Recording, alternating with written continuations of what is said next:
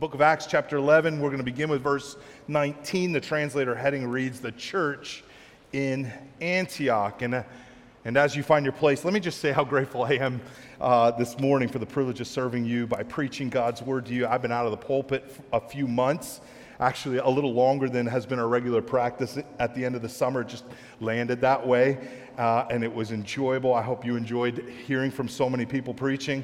But I've been out of the pulpit so long that I'm returning, listen, with, I've been to the doctor, a stronger prescription so I can read the text. I actually went out and bought myself, they sell these, and older people, listen up, they sell an English Standard Version on Crossway with the version is called giant text. So when I'm reading the text, it's like, and then I gotta keep looking. I've been reading in my office, I'm like, this is exhausting.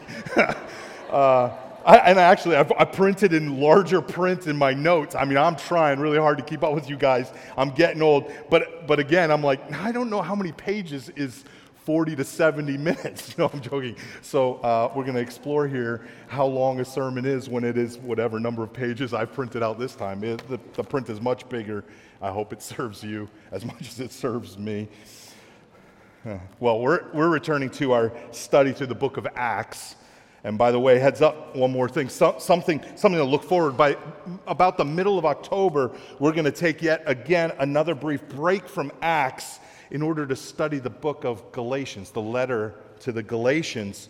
And this is really cool. Listen, we're inserting the letter to the Galatians right about the same time in the storyline of Acts when Galatians would have been written and delivered and published to the church. So you might say we're going to pause the book of Acts in order to read the subtext, what's really going on, right? In real time, under the surface, as Luke is recording for us the history of the early church. That's coming up in October, can't wait. But for now, we re-enter what has been called the most action-packed book in the New Testament, an introduction to an introduction to the first church established outside the four walls of Jerusalem. Here it is, Antioch. Look with me, chapter 11, beginning with verse 19. I'll read, then pray, follow along. Now those who were scattered, verse 19, because of the persecution that arose over Stephen, traveled as far as Phoenicia and Cyprus and Antioch, speaking the word to no one except Jews. Verse 20. But there were some of them, men of Cyprus and Cyrene, who on coming to Antioch spoke to the Hellenists, also preaching the Lord Jesus. And the hand of the Lord was with them, and a great number who believed turned to the Lord. Verse 22. The report of this came to the ears of the church in Jerusalem, and they sent Barnabas to Antioch. When he came and saw the grace of God, he was glad. And he exhorted them all to remain faithful to the Lord with steadfast purpose. For he was a good man, full of the Holy Spirit and of faith, and a great many people were added to the Lord. Verse 25. So Barnabas went to Tarsus to look for Saul. And when he had found him, he brought him to Antioch. For a whole year they met with the church and taught a great many people. And in Antioch the disciples were first called Christians. Verse 27. Now in these days prophets came down from Jerusalem to Antioch. One of them named Agabus, stood up and foretold by the Spirit that there would be a great famine over all the world. This took place in the days of Claudius. So the disciples determined, everyone according to his ability, to send relief to the brothers living in Judea. And they did so, sending it to the elders by the hand of Barnabas and Saul. Very words of God, would you join me in a brief prayer to understand? Father, your words, they're like food. They nourish us. We need them. They provide life. They satisfy our cravings. And so we pray you would feed us, speak to us, teach us, change us, convince us, save us this morning. Cause this passage to change the way we live and fellowship today. In Jesus' name, amen. Amen. Well, you might say, as I wasn't preaching, one of the things that I discovered while I had a break out of the pulpit was a story in my hometown newspaper back in Allentown, Pennsylvania, okay? I'm a fourth-gen Ukrainian immigrant, and there is a treasure trove I discovered of family history hidden in the pages of our local newspaper. You can't find it online. You got to go into their database, and you can find these articles and these stories. And one particular story had been lost. It had been lost. I never heard about it. My father had never heard about it. Nobody I knew, all my family that I asked, nobody had ever heard about it. It was my grandfather Turbedsky, okay? Grandpa Turbedsky, we called him Pop-Up. Pop-Up Turbedsky, who was one of my best friends when I was growing up, grew up across the street from him. Well, listen, early in his life, I discovered after World War II, this was in the paper, he purchased a saloon. A bar. In fact, it was called a tavern, which back then I learned from my father was a way to get around the liquor laws and be able to serve alcohol in the town by having a couple of rooms upstairs that were theoretically for rent by the night. So he had a tavern. My grandfather opened Terry's Tavern. That was his nickname, Terry's Tavern. And on June 23rd, 1946, all right, the headline in the paper read, "Hotel men relieved of $600 by two robbers." This is, if you are Turbedsky, you're like, what? Right? Here's the article reported that picking a time when most of the residents of the community, my little town at the time, were watching the firemen's parade, 1946, right? Two men, one of them armed, held up the proprietor of Terry's Tavern and fled with $600. It's about 10 grand today. Of which first question I had for my dad is, do you think he was doing something illegal that had 10 grand like in his pocket? Hope not. Harry Turbedsky, that's my grandfather, the owner, was alone in the bar room when the two men entered shortly before 3 p.m., while one of them kept watch in a hallway leading to a back alley. And I know this back alley. The other man made the proprietor remove all the money from the cash register. The article said this amounted to $200. But the article goes on to say, not satisfied, the robber wagged the gun at Turbedsky and demanded that he dig into his pocket and get out the rest of his money. And my grandfather reported to the police officers what they said. They said, "We know you have a lot of money in your pocket, so fork it over."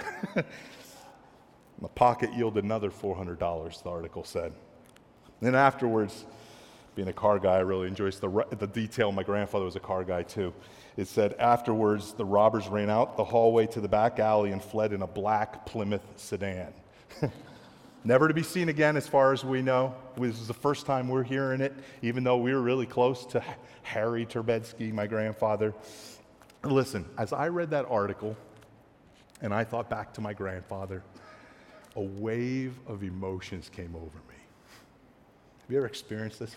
Like there was a little bit of a delight in knowing just a little bit about this man that I so loved and have so much affection for. I was surprised. I was so excited to tell everybody. Does anybody else know this? Surprised that no one had known about this. I was overwhelmed as I got a little more details on how much I missed him. That was a dangerous one. Just a lot of tears. But then there was also a gratefulness for all the things he had done and endured, starting a tavern to provide for his family, which became my family, and all the other businesses he began later, which is why the newspaper is full of interesting stories about him and my father in this little town. And it just dawned on me that these were the little things that he had done, like being robbed at gunpoint, that I might enjoy the rights and privileges of being a Turbedsky. Have you ever felt that way? I know some of you have, others of you don't even know your father, but that feeling of wonder and connection and pride and understanding when you know a little bit more about your past, as if, and it's true, by knowing something about your history, you understand a little bit about yourself and your place in this world. It's been said, actually by the guy who wrote all the books that Jurassic Park movies were based off of. I know you're a big fan. He said, he wrote in one of his books, if you don't know history, then you don't know anything. And this is what he said. You're like a leaf that doesn't know it's part of a tree. You're like a leaf that doesn't know it's part of a tree. And that is a big part of the reason why Luke, the author of this book, includes this little blurb, little announcement in the paper about this little church starting in Antioch.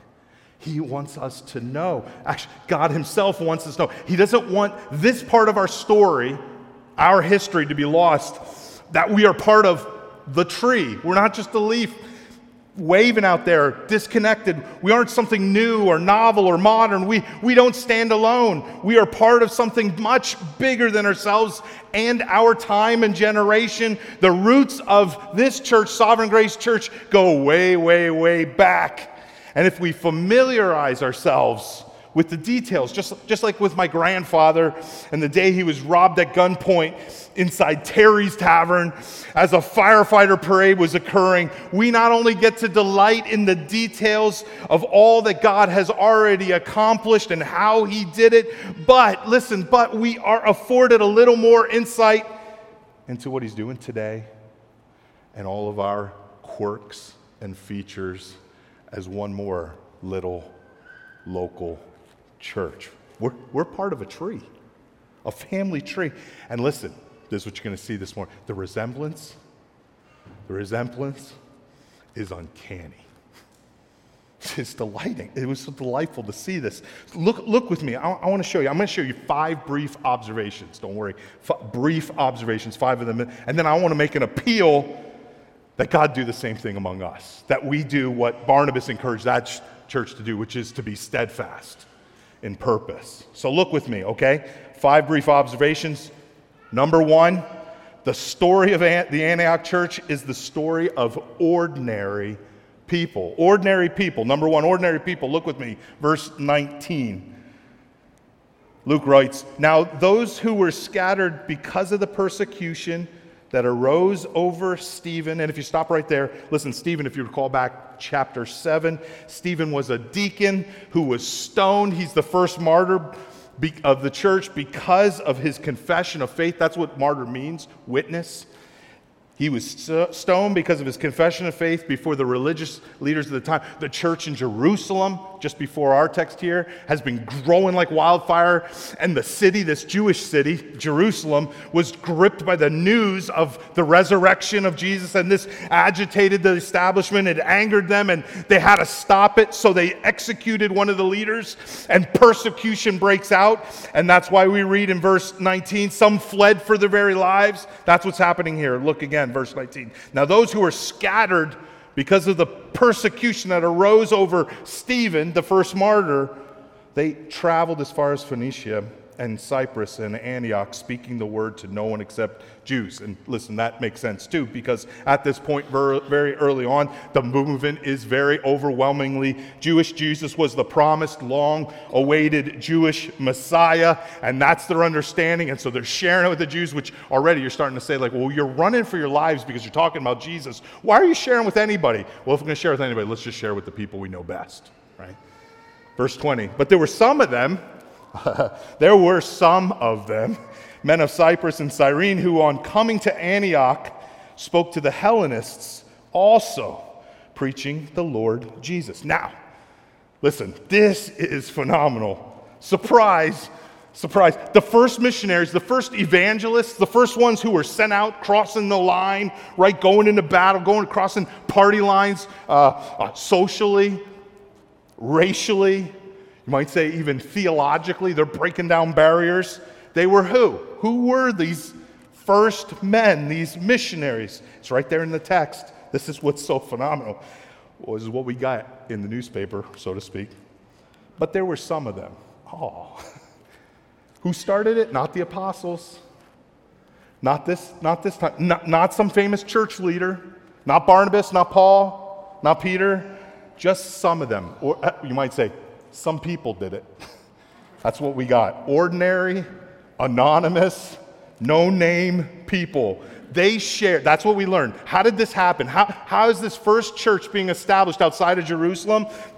Some people, somebody, somewhere, they shared the good news of peace with God on account of the life and death of Jesus Christ to all who would trust in him as a substitute, forgiveness and life. Some people, we don't cut names, started to share the gospel with some other people, we don't get their names either, who really, at this point, what's going on here is they don't fit in, they don't fit the mold, they're probably the unlikely ones, probably the ones you would say, I'm going to pass on that one and look for someone more likely to believe in Jesus.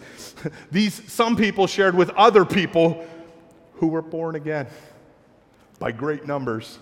And none of their names and dates are recorded for us in the Bible or elsewhere, all lost in the halls of history until the last day when they're all read off the rolls again. Why? Because that's how the church works. That's how the church works. It's counterintuitive. Like, we're not like this academy of celebrities, right? Look at all these people at Sovereign Grace Church of Orange. You want to find the important movers and shakers, even spiritually speaking, in our community. Come here. No. Listen, the scale isn't like tipped in the church towards an elite few, you know, the Navy SEALs of the church with extraordinary gifting and skills. No, the church is an army of soldiers, overwhelmingly similar in most and each and every kind of way, strengths and weaknesses. We're all kind of the same. But that's how the ball gets down the field. We saw it here right at the beginning. It's still a reality today. Regular people like you and me who never make it onto the stage, never write a book. There's no documentary going to be written about us, we hope, right?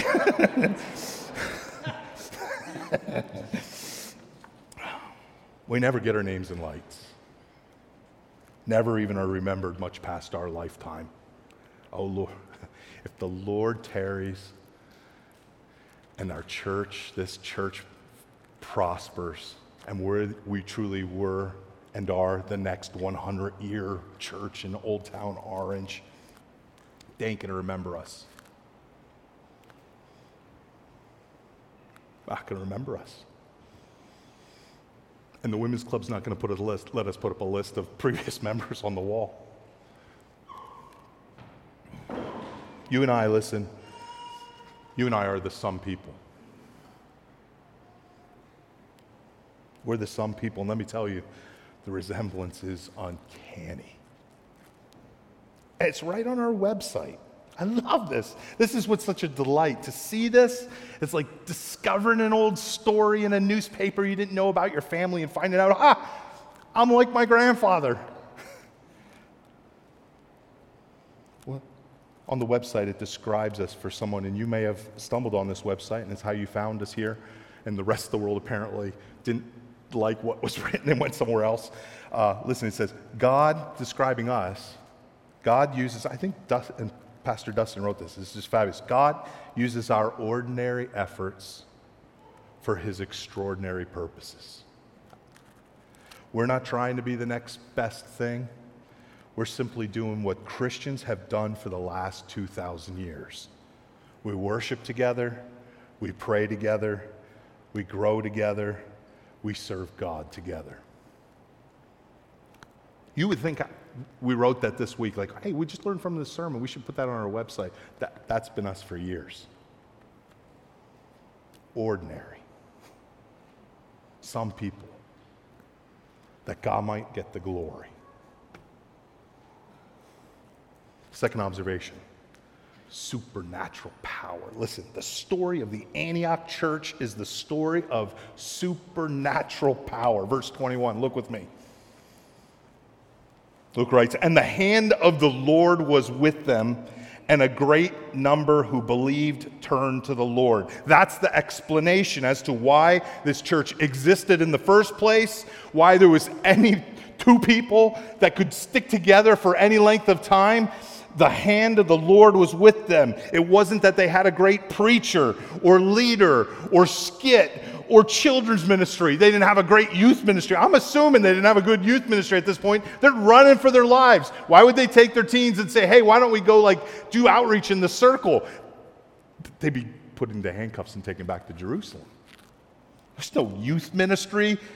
Their music, maybe it was good. I don't know. Maybe it was good, but I don't think it was that great. They hadn't perfected a liturgy yet and said, this is the way churches should worship when they gather together. They didn't have a website. They hadn't perfected their advertising just yet. They're going to go underground. Most people are just talking to the other people that are like them, that they think are maybe likely converts. No, the reason they were prospering wasn't that they had a lot of money or a nice building or a resource or had a pipeline of men and women who are being trained theologically or even trained to be pastors in a seminary.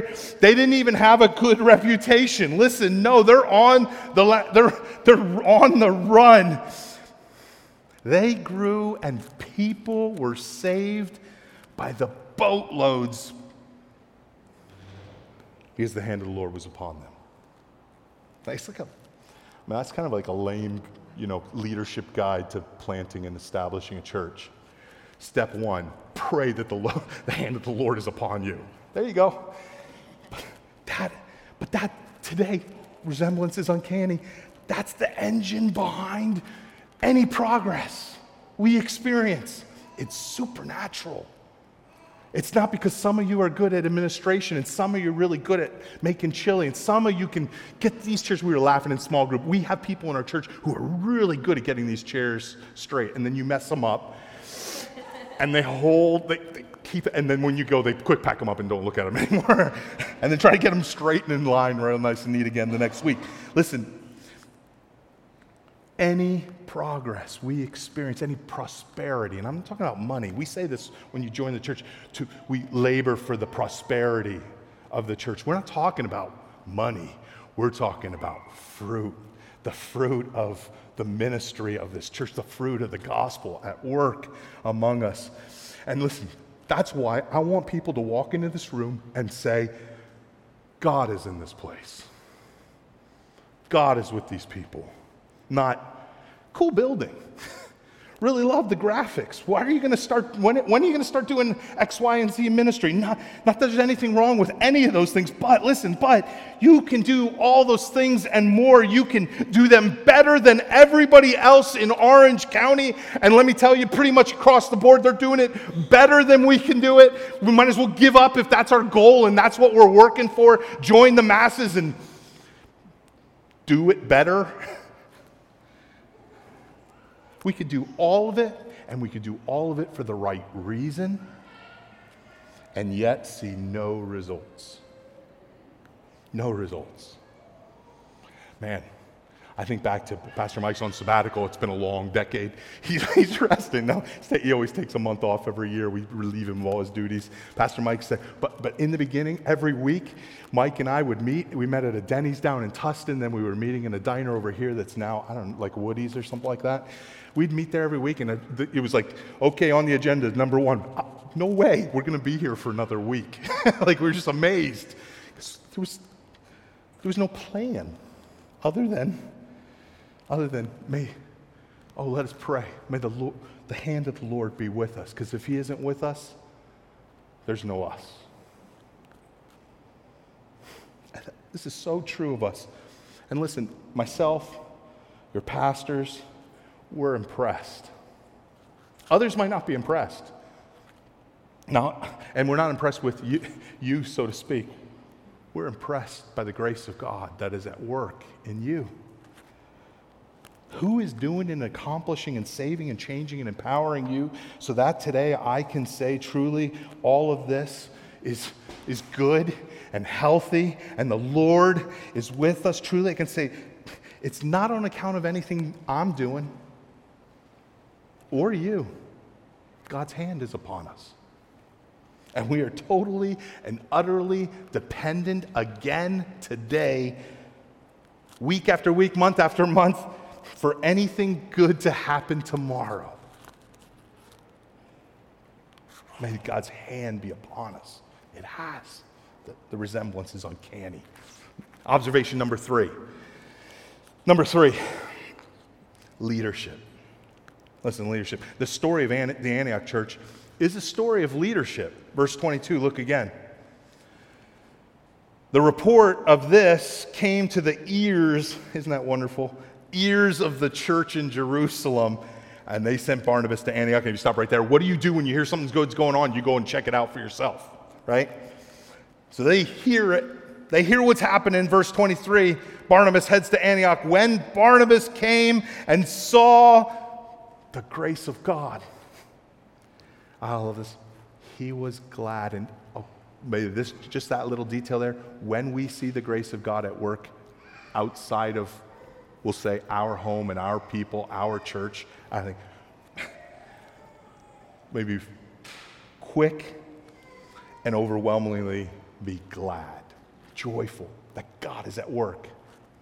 He said he was glad, and he exhorted them to all remain faithful to the Lord with steadfast purpose.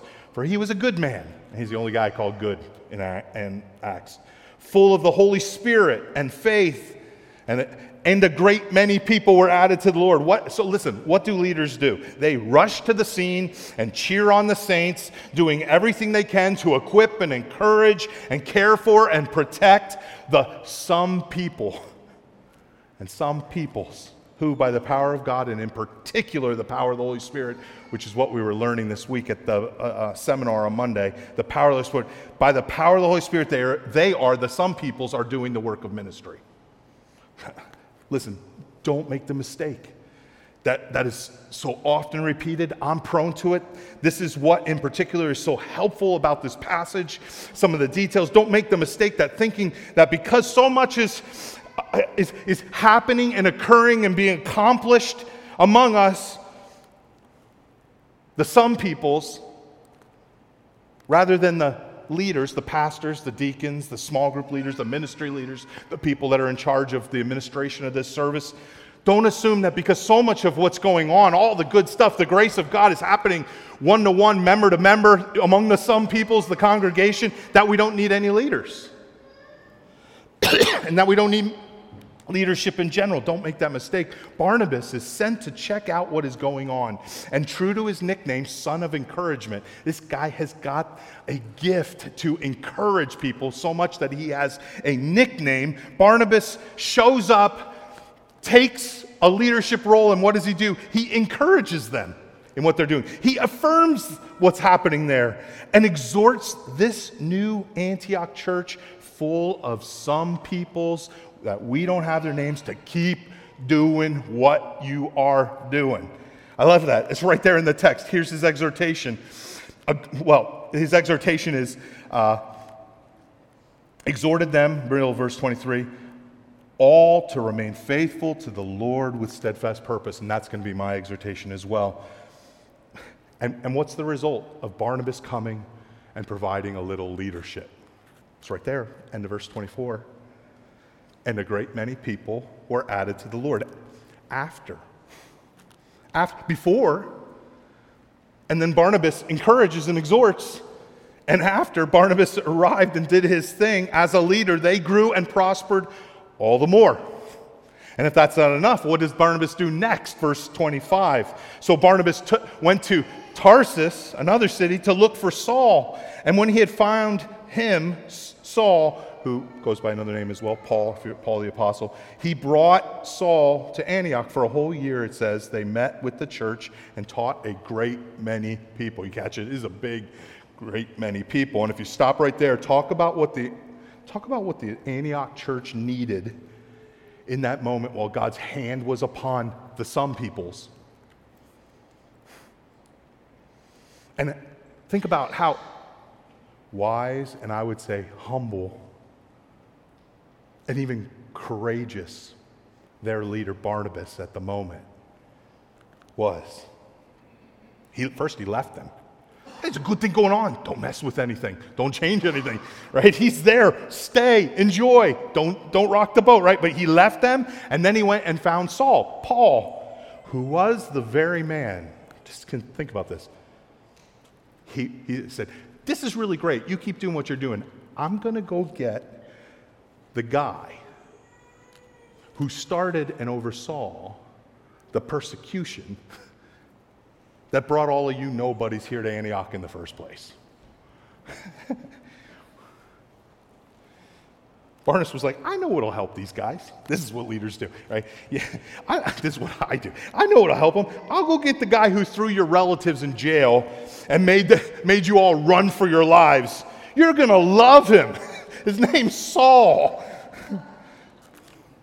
We don't really even know why. I mean, I would have thought, let me go get Peter or whatever. And Saul's the only one available. Apparently, he couldn't find anybody. I don't know. They don't tell us why Barnabas thought they needed Paul or why Barnabas didn't just stay and lead and teach by himself.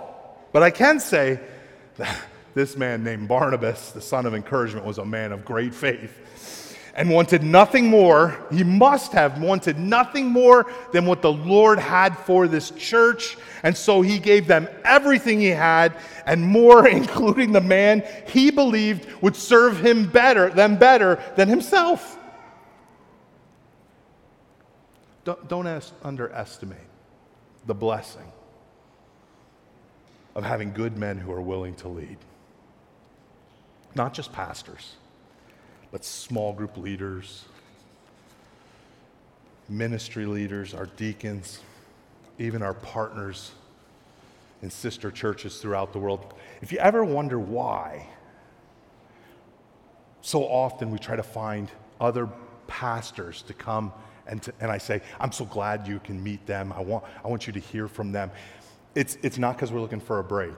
Like, he'll preach for us this week. It's more work when they come into town, right? Melissa Goins, who works for the church. It's more work. And it's not because of California and the weather. Let me tell you, they're all like, I'm not sure I should go to California. You know, whatever, all these guys from other places. All the rumors they've heard about us and our state. No, bring them because we think, this is what we need. And what an encouragement to meet other people from other contexts who love Jesus just like us, have the same kind of DNA. Notice we're not trying. If you're wondering, like, we don't bring people in there, you're like, oh my goodness, like this guy's famous. We're not bringing any of them in. And it's not because we couldn't find them, but it's because they're the ones we believe are best, in particular, their connection to us. We need leadership, and it's here. And I'm so grateful. Observation number 4. I'm going quickly now. Evangelism. Listen, evangelism. Put it in the category. This has been a highlight of this year, us together, as we have worked on this among us. But listen, the story of the Antioch church is the story of evangelism. End of verse 26. And in Antioch, the disciples were first called Christians. You've already caught it that they've been out sharing. Some people have been telling other people about something, and they're all joining the crowd. But listen, in particular, I want to highlight, and in Antioch, the disciples were first called Christians. And let's be clear, that wasn't a good name. It wasn't like, hey, they gave us a good name. We were called, listen, the church didn't call themselves Christians. They referred to themselves as disciples, followers of the way, saints. This was a derogatory term. This is where the city recognized that these people are different than all the other peoples, in particular the Jews and the Gentiles. We now have a third category, and as one author put it, what you're reading here is the rise of Christians. It's of the Christians. Like the first time where they're saying, whoa, wait a second. Out in the wild, there's some new people group. That's why Antioch is often called the cradle of Christianity, because this is the first detailed account of evangelism by ordinary disciples. Prior to this, we got all these leaders and apostles and everybody running around and deacons running around proclaiming the gospel and leading the church. But here we find that some people took it upon themselves to share about the most important person, Jesus. These Hellenists that they were talking to, these were the Greek-speaking Gentiles among them. And this community, listen, one scholar writes, this community made such an impact on the city of Antioch that there was a need to identify them as a distinct group. Why? It wasn't because they were more prosperous, good looking, whatever it was. It was because they were talking about something, believing about something, gathered together about something, and they needed to identify them as a distinct group. And then he writes, the title Christians recognizes the fact that they were a new phenomenon, comprising Jews and Gentiles together. This is the first fully integrated church. There's no separation, no barriers. In Antioch, the city looked around and they heard what they were saying and the testimonies they were speaking and the way they were living and said, these must be like Christ. They must belong to the Messiah. They're Christian.